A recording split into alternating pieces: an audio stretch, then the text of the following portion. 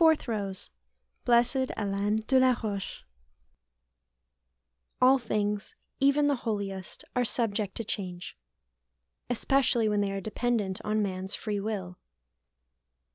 It is hardly to be wondered at, then, that the confraternity of the Holy Rosary only retained its fervor for 1 century after it was instituted by St. Dominic. After this, it was like a thing buried and forgotten.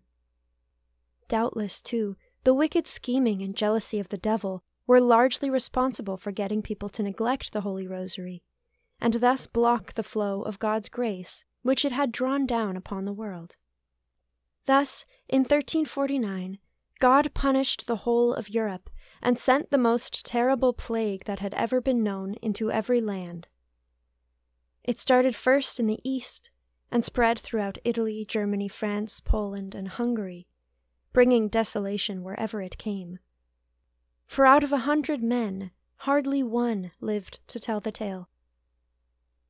Big towns, little towns, villages, and monasteries were almost completely deserted during the 3 years that the epidemic lasted.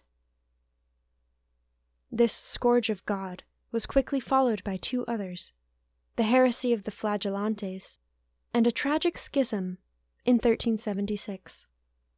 Later on, when these trials were over, thanks to the mercy of God, Our Lady told Blessed Alain to revive the ancient confraternity of the Most Holy Rosary.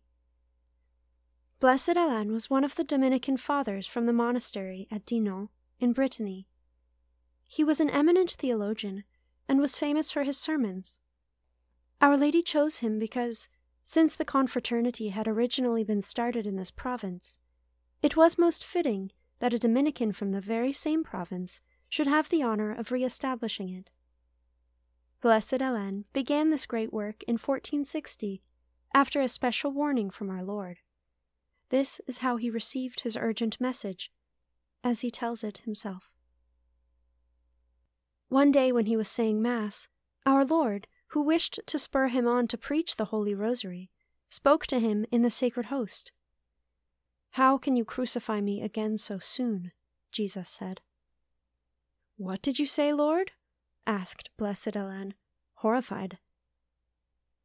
"You crucified me once by your sins," answered Jesus, "and I would willingly be crucified again rather than have my Father offended by the sins you used to commit. You are crucifying me again now, because you have all the learning and understanding that you need to preach my mother's rosary, and you are not doing so. If you only did this, you could teach many souls the right path and lead them away from sin.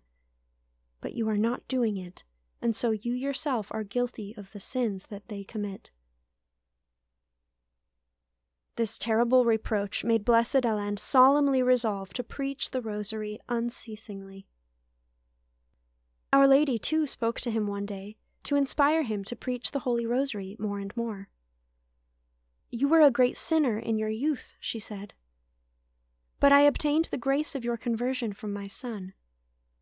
Had such a thing been possible, I would have liked to have gone through all kinds of suffering to save you, because converted sinners are a glory to me.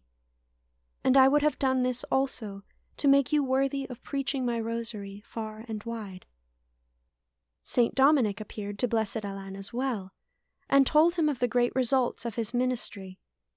He had preached the Holy Rosary unceasingly.